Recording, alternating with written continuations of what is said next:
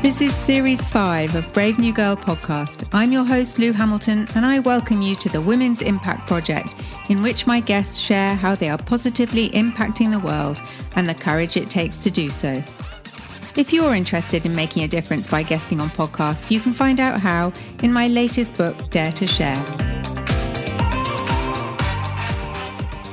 This week's guest is Stephanie Taylor, voted Inspirational Person of the Year 2021 and featured on the BBC, Entrepreneur, Business Insider and The Telegraph. Author of the #1 best-selling book Rent to Rent Success and host of the top 1.5% global podcast Rent to Rent Success, she passionately advocates that ethical property investment is open to all.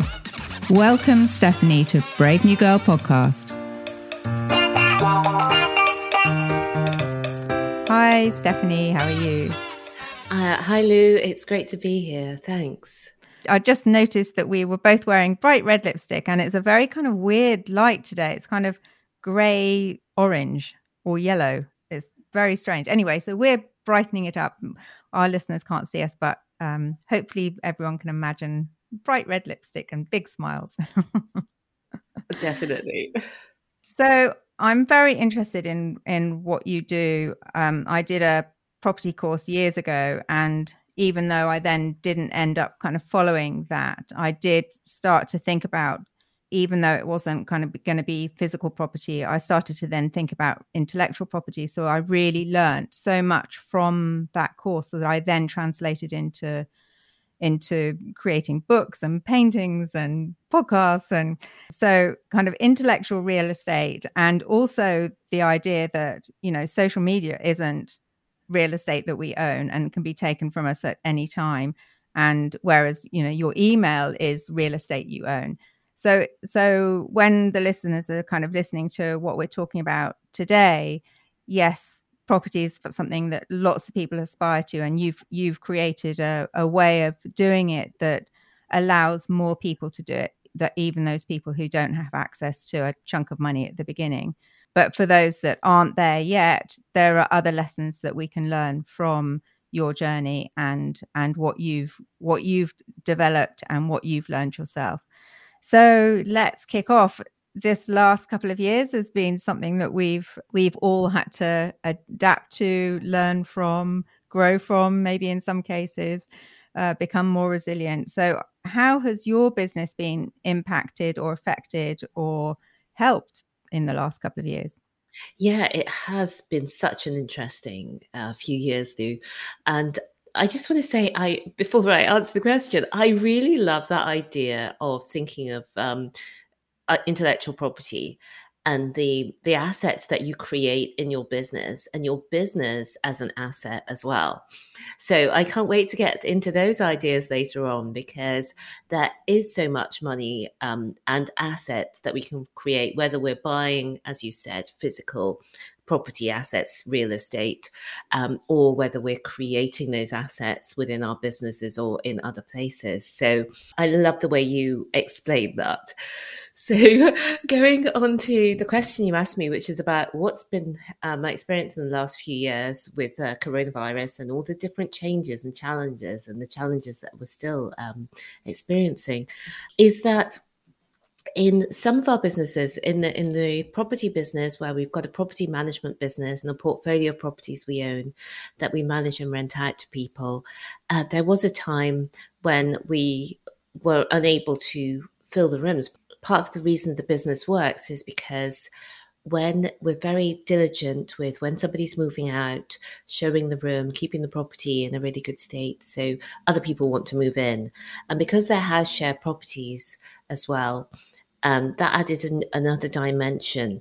And so when the first lockdown happened in March 2020, we weren't able to then show people the houses. People weren't for a while able to move. People were at the very beginning very scared. We were very worried about what would happen. And then the government did say that obviously people were not to be put out of their homes at that time. So really it was looking as though landlords and would need to fill that gap.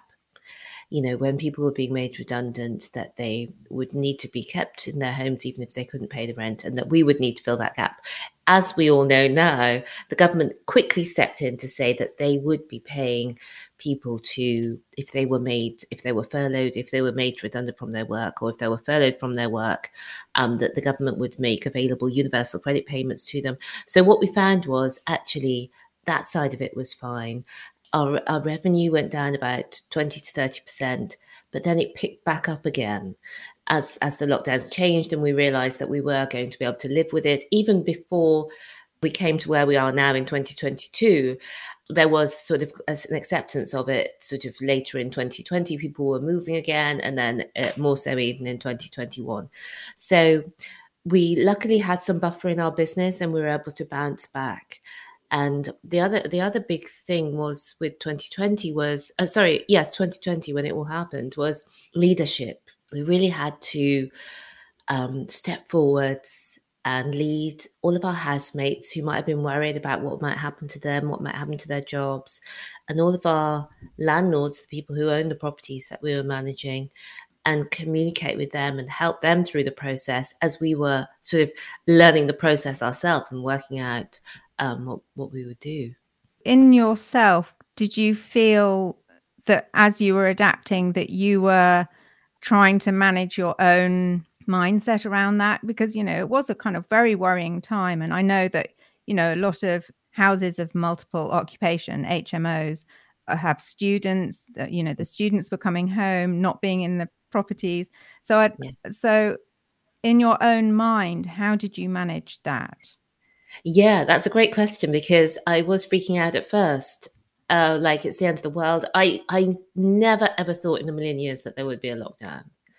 When people said there's going to be a lockdown, I thought, oh, these people are just catastrophizing. There will never be a lockdown, in the UK or in America, in these countries. It just won't happen. So I was shaken to the core when that lockdown was announced. I just could not believe it. And thinking about the implications for the business, it was very worrying. But what got me out of it and took me to a place that I didn't even know that I had the capacity for, was I just realized, we need to lead our people through this. All of the people living with us and all of the people that we're managing their properties, we just need to look ahead and see what is the best we can do. We know we have some buffer, do the best we can do, but communicate that to the people we work with, that we're in partnership with.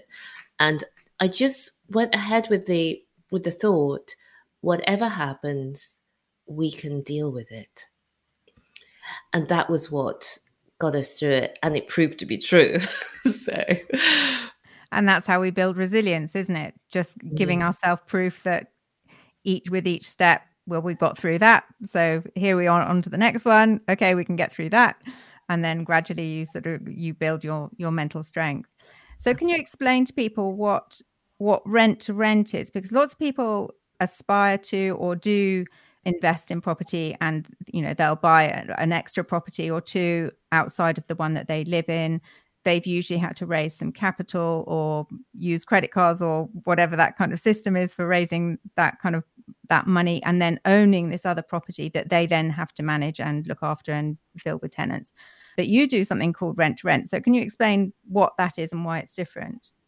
Yeah. So as you said, a buy-to-let is what people know as property investment. You often have to put, let's say, at least £50,000 into a property for deposit, refurbishment, buying costs. And then you might make, on average, on a typical UK rental property, £200 to £300 a month. Sometimes it might be more, or it might even be less. But people then think, well, you need all of those £50,000 to be able to build up your portfolio. And that it is true, and ownership of those assets is important, because there are lots of other benefits apart from the rental cash flow that you get when you own a property. But what I found out, and what is known in niche property circles, is that there's another way to make money without owning the properties. So you can rent the properties and rent them on again. And when people hear this, they think, oh, that sounds like a scam. That sounds like something wrong or illegal. And that's because when these sort of things have come to light before, they're in the newspaper because somebody has rented a property and they're renting it out. They've crammed people in. They're not following the legal laws. The owners of the property have no idea that the property's been used in that way. And so that's what we think of as subletting. But actually, when you do it legally, so the way that we do it briefly is that we rent a property. As you mentioned there, they're called HMOs in the UK, houses of multiple occupations, what people might know as house shares or student house shares, although we do them as professionals, for young professionals.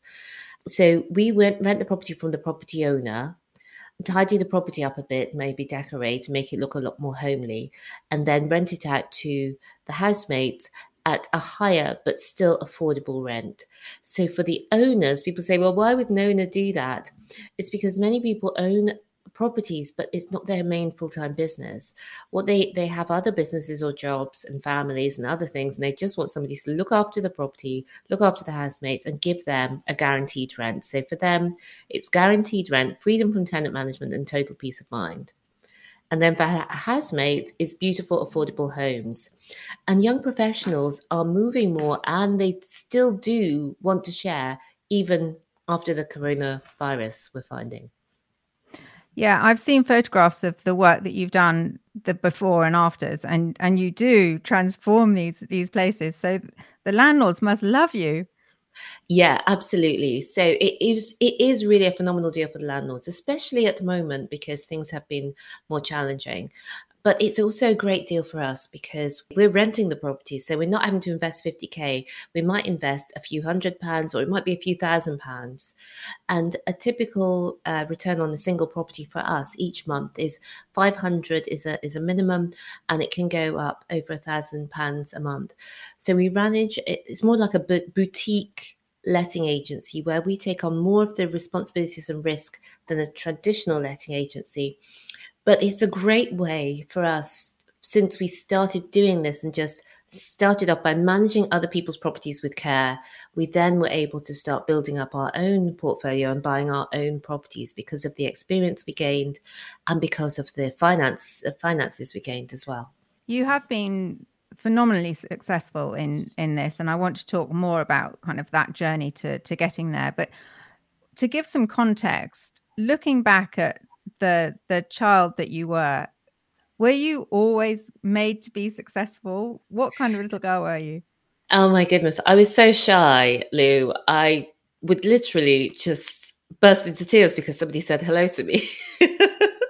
And I loved books and loved reading, and I loved to go off into these other worlds. And at the time I grew up, the Enid Blyton books were very, very popular, and the boarding school books and the Midnight Feasts. And but I liked all different styles of books, not only that sort of a story. I just liked getting away in books. And what I found was my mum loved it when we were reading and wouldn't call on us for household chores, of which she seemed to have quite a lot. An endless supply. Yeah, I get that now.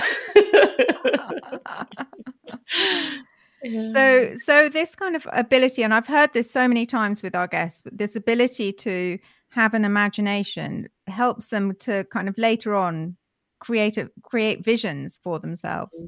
Did you find that as a child you dreamed ahead? I don't know that I thought that I could do a lot. I did have visions of the other people and things that they could do, and I might have had some ideas about things I could do, but they tended to be smaller. Certainly as I grew older and became a teenager. And I think my vision, when I look back on it now, the ideas that I have for myself were actually quite small. And you became a mum at 18, and you found that, you know, you were trying to work and raise a little baby, and you decided actually you wanted to do one thing well and stay at home and look after your child. And then gradually over time got your degrees, several degrees, and then got into business consultancy. What was your driving force to take you from one step to the next? Yeah, and like I say, I sort of had blinkers on about, I did not realize that the world of opportunity that was available to me, like what you said earlier, you can create all of these assets from exactly where you are, from your house. And we have all that now. Some of that has changed since the era we're talking about, which was in the 90s, because the digital world has just blown up. But anyway, so I just saw one thing at a time. So first of all, I stopped working to look after Alex full time, and I was on benefits, and I was feeling so depleted and ashamed and lots of other emotions. But I decided I would do the Open University. And back in those days, the Open University, it's a correspondence course where you can do a degree.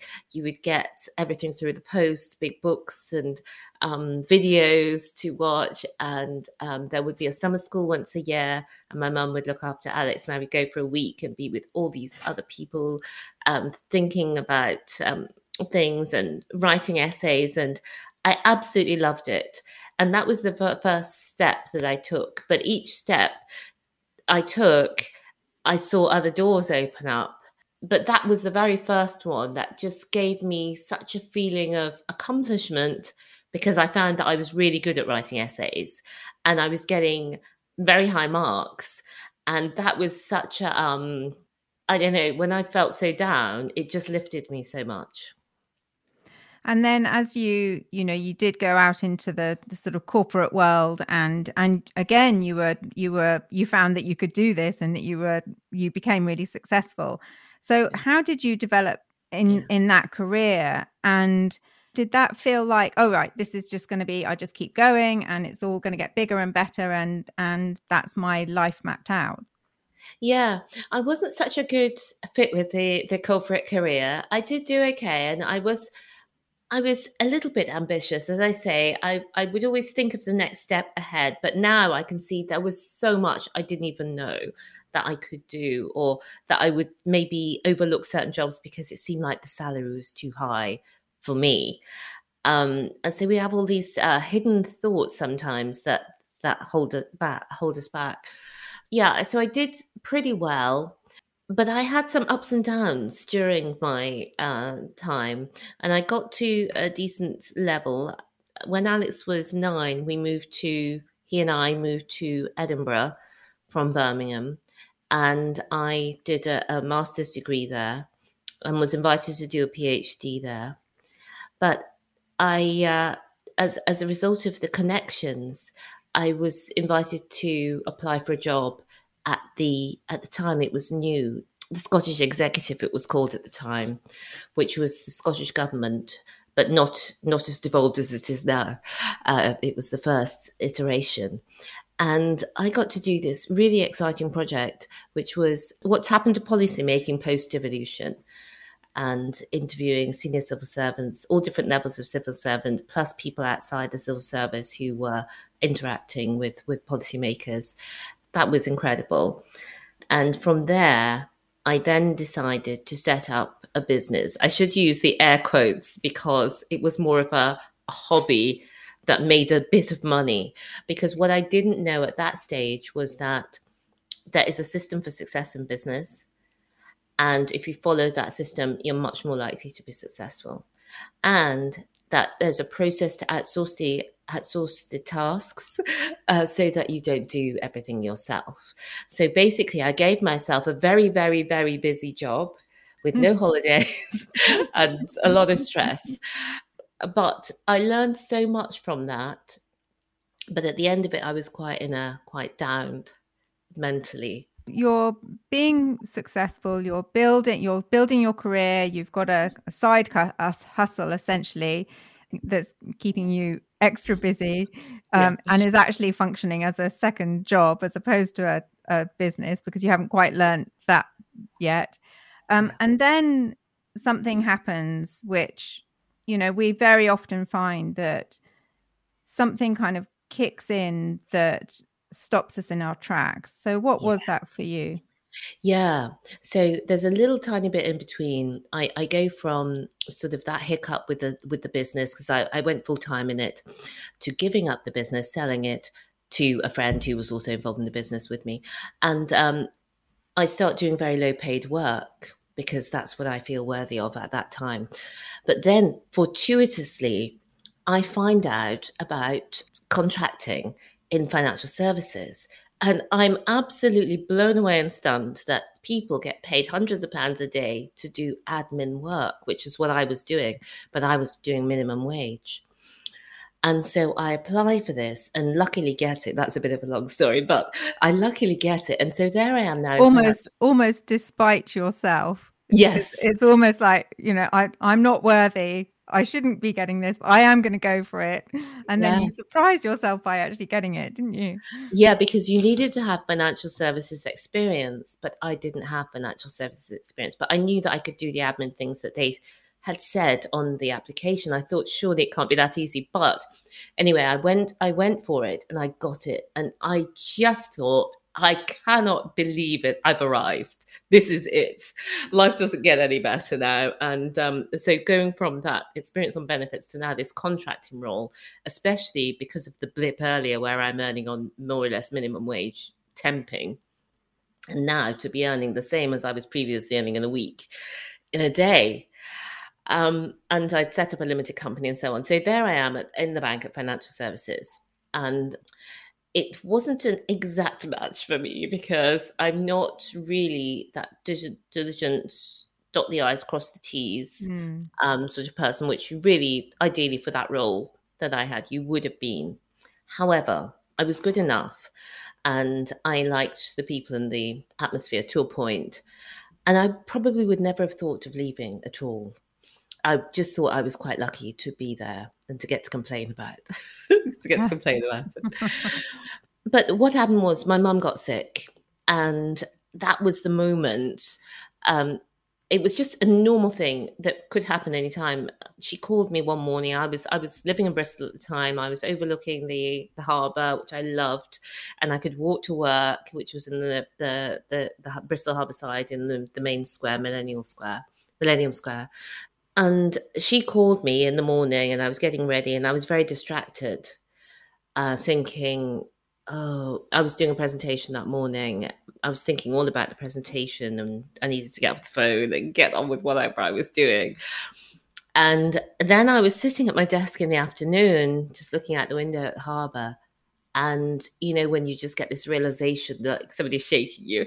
And it felt like a punch in my belly. I really felt it in my belly. Oh, but what about Mum? And I just imagined her on her own, feeling ill, waking up in the morning. She knows I'm getting ready for work. So she called me, not because she thought logically about it. She just needed that bit of reassurance. Everything's going to be okay, Mum. You're going to be okay. I'm here for you. All of that. And I actually thought, what about if she got more ill? And I wanted to spend more time with her, or even if she wasn't ill, but just having that interaction while she's, here, while we're all here. And that's when I thought, I need to do something else. This isn't it, because I'm really tied to Bristol. I'm really tied to this specific location. At that time, now post-corona, there's so many people working from home and so on. But at that time, my role was very much in the office. And so that was what gave me the spark. That was what gave me the little bit of fire. And that was what gave me the courage, really, to try to do something different. And what was it that, so you've made this realization, that you're going to make the leap, but into what? Yes. Well, I kind of knew that people do business. I could see this is what people do. If they're not working, they have a business. If they don't already have, assets and things. And that just seemed so far beyond me. And I've still got my other, in inverted commas, business failure to look back on. And I just thought, that's not for you. But then I saw that I just realized that people in property sometimes make money accidentally. Like we all know people here in the UK, probably around the world, who bought a property accidentally. Well, they maybe didn't buy it accidentally, but accidentally they've done very well out of it just by having it. And then maybe they've rented it out, or maybe they've sold it and gone up again. And so I just thought, well, if normal people can do this accidentally, maybe I could do it On purpose. intentionally. Yeah. And that was what gave me, and I started attending property events. And I was just blown away to learn about the sort of strategies that we talked about, such as rent to rent. And there are others where you don't need a lot of money. And it's like a property business rather than a property investment to start off with. You're beginning to teach yourself, learn what's possible, and still it's quite a big step to then go, all right, I'm gonna start a business where I'm using property to create an income for myself. That doesn't mean I'm doing a job. So how did you develop that? And I know that you teamed up with your sister. Yeah. So what it was, Lou, was I was 45 by this time. And so I've had a few little successes, like, working at the bank and finding that I could do that. And there'd been a few other things along the way.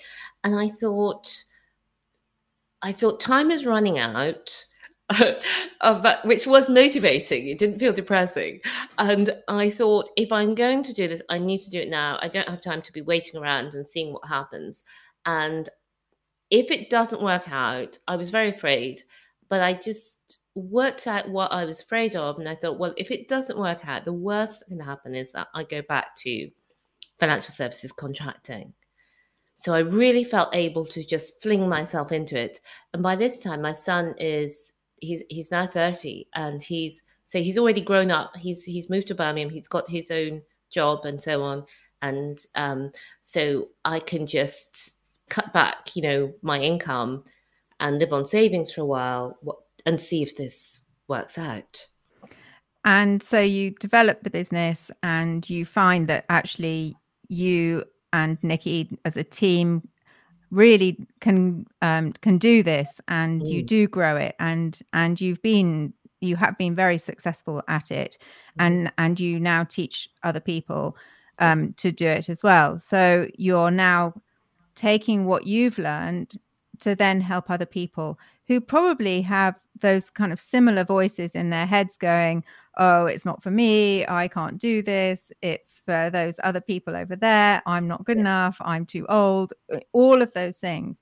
But actually you're kind of living proof that you can, from wherever you start, make that change and grow a business in the way that you have, whether it's property or not. And so looking back at the kind of development in your mind, what has been the sort of key changes in your mindset that you've either consciously changed or accidentally realized that actually you can do this, and that you are resilient and you are good at this, and you've become a business leader that is inspiring to others, and a lot of that is by doing the work and taking the action. But what's been going on in your brain through this?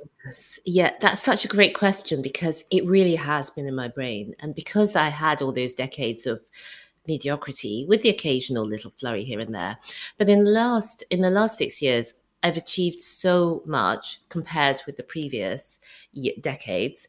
And it is, as you said, Lou, it is just about the way that I've been thinking.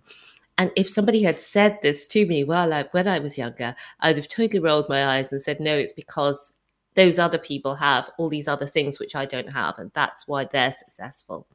But actually, there are things that help people, absolutely. But we can all, starting from where we are, move forward from where we are and grow from where we are with exactly what we have, using our minds. And that was the crazy thing, just how much of a difference it makes. And so looking back on it, and what I now use as my mantra for life, and what I can see that I did at various points along the way, is believe bigger, be bolder, and be a game changer. And believe bigger is just actually opening your eyes to see what is possible. Because for so much, I feel like I was really blinkered and very low with my aspirations. And it's nice to be able to see all that is possible, even if one chooses something at the middle end of it, just knowing that so much more is possible for us each individually than we think. So believing bigger is the first part, to actually, and it can be quite challenging to believe in something that doesn't yet exist. So to believe in business success when you're looking at business failure, but it's having belief in yourself that creates the success, because when you believe, you will take actions that you won't take when you don't believe. So it's so powerful. I love what you've really said all the way through is that you've taken a step, done that, looked around, thought, okay, I can take another step, and you've done that. And then over the time you've made the progress, and you've built what you've built. And from the person that really had a kind of small vision for themselves and just took the kind of immediate opportunities, you have become someone who has a big vision, and you have created systems for other people to be able to do the same thing. What's your vision for the future from where you are right now? Yeah, well, it was believe bigger, be bolder, be a game changer. So the be a game changer links into your question, but I'll just quickly say what be bolder is, which you can imagine. It's all of these changes, even the believing internally is challenging at the start. And so we have to be bolder, be able to allow other people to have their opinions, allow other people to either criticize us. Some people congratulate us, that's not a problem. But the ones who criticize us, that might be a problem. But we just have to let that all be okay. Because as you move towards closer to your vision for yourself, some people will love it and some people won't. But even if you do nothing and squash your sparks, some people will love it and some people won't. So you may as well have people criticize you on the way to your dreams. So that's be bolder. And be a game changer is really about when you're changing the game for yourself, for your family, for your community. Also, you get to do it for the wider world. And so what I love and gives me so much joy from this is that from being a recipient and being so grateful as a teenage mum to be able to receive that money from the government that meant that I could look after my son. In other parts of the world, it's not like that. I can now be a giver and create that opportunity for other people. And so through our businesses, in fact, we give through the B1G1 platform online. You can choose projects all over the world, in this country and all over the world. And we have projects that we give to through that. And we're building up a property portfolio, and that is going to be left in trust to help other people who may struggle to find the beautiful, affordable homes that they want and need. And it's going to be an accommodation and education trust. And the education trust is just to show people the things that I wish that I'd learned all those decades ago, is how you can use your own mind to create more for yourself. Wherever you are, you can create more for yourself, because the sparks that you have, the little ideas that you have inside you that keep coming up and keep appearing to you, they're meant for you. And so we want to show people how to work on those, but also practically how to use the money they have to create more money and create wealth for themselves that they can then in turn leave on to the people behind them. You help people to start up, but also your ideas are really inspirational for people who want to kind of scale up. But wherever you are, wherever people are, that next step is always scary. So how do you define courage? I define courage as actually listening to that voice and doing what you know you're meant to do. And the reason why many of us don't know what the voice is saying is because life is so busy and we feel that we have to be busy to keep up. But the 3 L's really: love, listen, and learn. We've talked a lot. Well, we talked a bit about love. You have to love yourself, all of you, the bits that maybe are not, that you think are not so good, and the bits that are good, the whole of you, the same way that you love the people in your lives. You don't love them because they're perfect. You love them because they're imperfect. And listen is to listen to yourself like you would listen to a close friend. When you meet up with your friends, the great thing about it is the connection between you, the stories you share, the memories you share. And when you talk to yourself, your voice will speak to you. You have so much, we all have so much inner wisdom, and we are so busy looking to other people to tell us what's the next step for us.